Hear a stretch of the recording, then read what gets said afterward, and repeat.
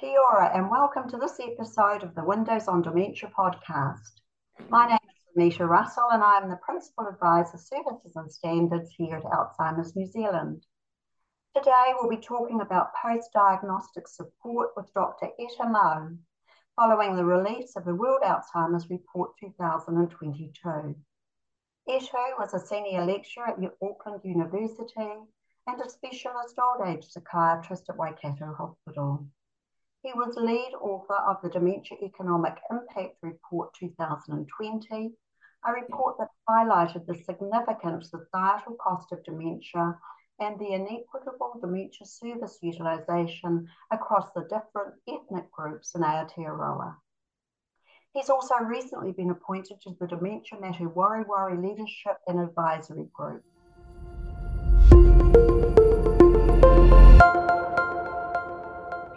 The recent World Alzheimer's Report highlights a lack of post-diagnostic care for people living with dementia, and it's a global problem.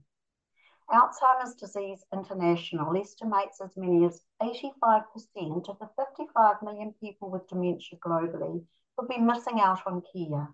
That's almost 47 million people, sadly a huge number. The World Alzheimer's Report focuses on the urgent need for significant improvements to essential post-diagnosis treatment, care and support services. In this podcast, Etta will be sharing his insights on how this impacts people and whānau in Aotearoa. Thanks for joining us here today, Etta. Thank you. So Etta, let's start off with you telling us what you think are some of the key findings in the World Alzheimer's Report. Yeah, thanks, Leta. Look, I think the Alzheimer's report is very timely. And as you mentioned, it does focus on the post-diagnostic, support and follow-up of people who have been diagnosed with dementia. But I think before we talk about that, it's really important to note that actually the entire process from people experiencing, memory problems or other cognitive difficulties through to their diagnosis and through to their post-diagnostic support, there are failures at every step along the way. We know, for example, that even getting a diagnosis is hard. The Alzheimer's report, because it's looking at the global picture, is estimating 75-80% of people don't even get a diagnosis. The situation's probably slightly better in Aotearoa, but probably not significantly better. And the evidence for, Western countries like New Zealand is that we're still looking at over half of people not even getting a diagnosis. So if that's our starting point, then there's a gradual attrition from there. So of the people who get a diagnosis, only a fraction of them will get the treatment and support that they need. And then of those people that get that treatment and support that's available, even though it's inadequate, a lot of them don't actually get any benefit from it. So that whole journey from getting a diagnosis through to getting that post-diagnostic support, through to that post-diagnostic support actually being useful and effective for the person with dementia and their carers, means that only a tiny proportion of people in Aotearoa are probably getting the appropriate support they need. Thank you, Etta. So it's a double whammy, really, isn't it, of getting the diagnosis and then the post-diagnostic support.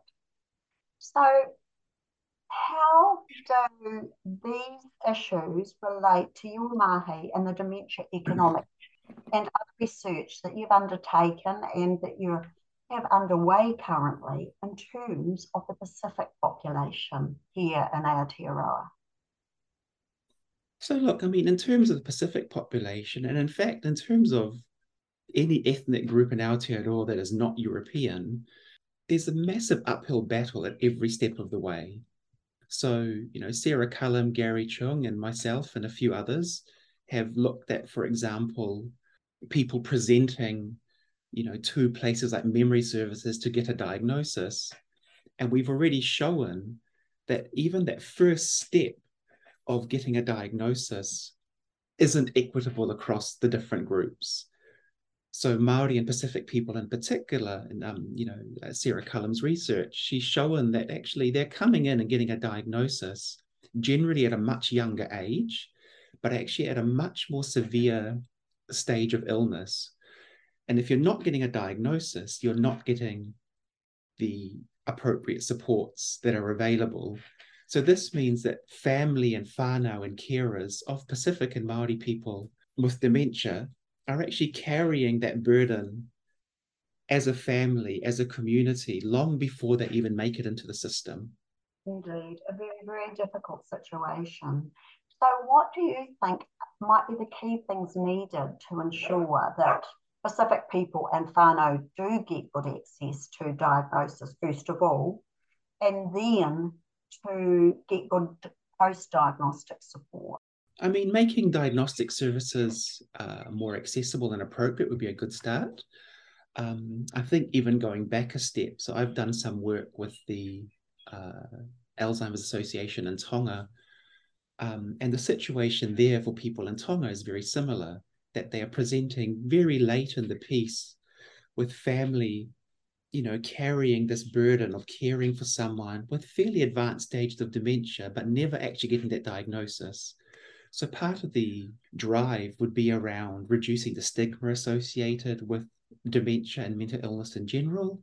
It would be around education for Pacific communities around the fact that, cognitive impairment and dementia, is a disease process, is not a normal part of aging, can't necessarily be explained by other factors in their life, and emphasizing the importance of getting that diagnosis so that appropriate care and support can be put in place, not only for the person with dementia, because dealing with cognitive impairment, dealing with memory issues is a very scary thing, but also assisting their families and reducing the impact and the stress that carers and whānau feel from trying to look after someone without fully understanding what's happening and without having the appropriate supports in place to try and mitigate that stress. Indeed, thank you, Itu. And if you could sum it up as to, what is the one thing, is there a group of things, what could we be doing better to support Pacific people in New Zealand? For Pacific people in particular, it's about thinking about every stage of that process. So in the first instance, we know that there's a very good chance that Pacific people are actually at a higher risk of developing dementia at the moment, because many of the modifiable risk factors for dementia, such as the cardiovascular factors, are much higher in Pacific people.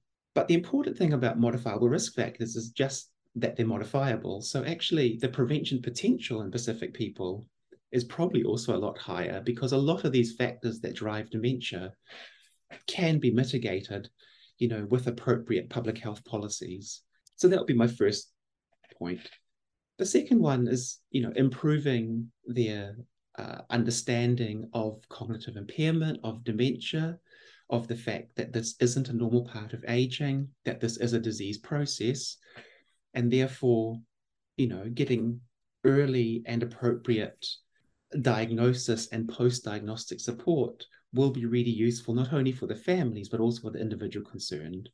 But then finally, we know that in Aotearoa at the moment, many of the services that are available for people with dementia have very much been designed with the Pākehā majority in mind. And we know that in the next 20 odd years, the proportion of Māori, Pacific and Asian people who develop dementia is going to be a lot higher than that for Pākehā.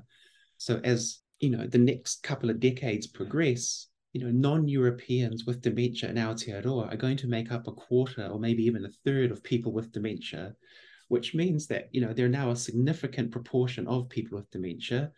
So the onus is on, the health system and us as health professionals to make sure that services and post-diagnostic supports that are on offer are actually appropriate for Pacific people and acceptable to them and actually make a difference down the line.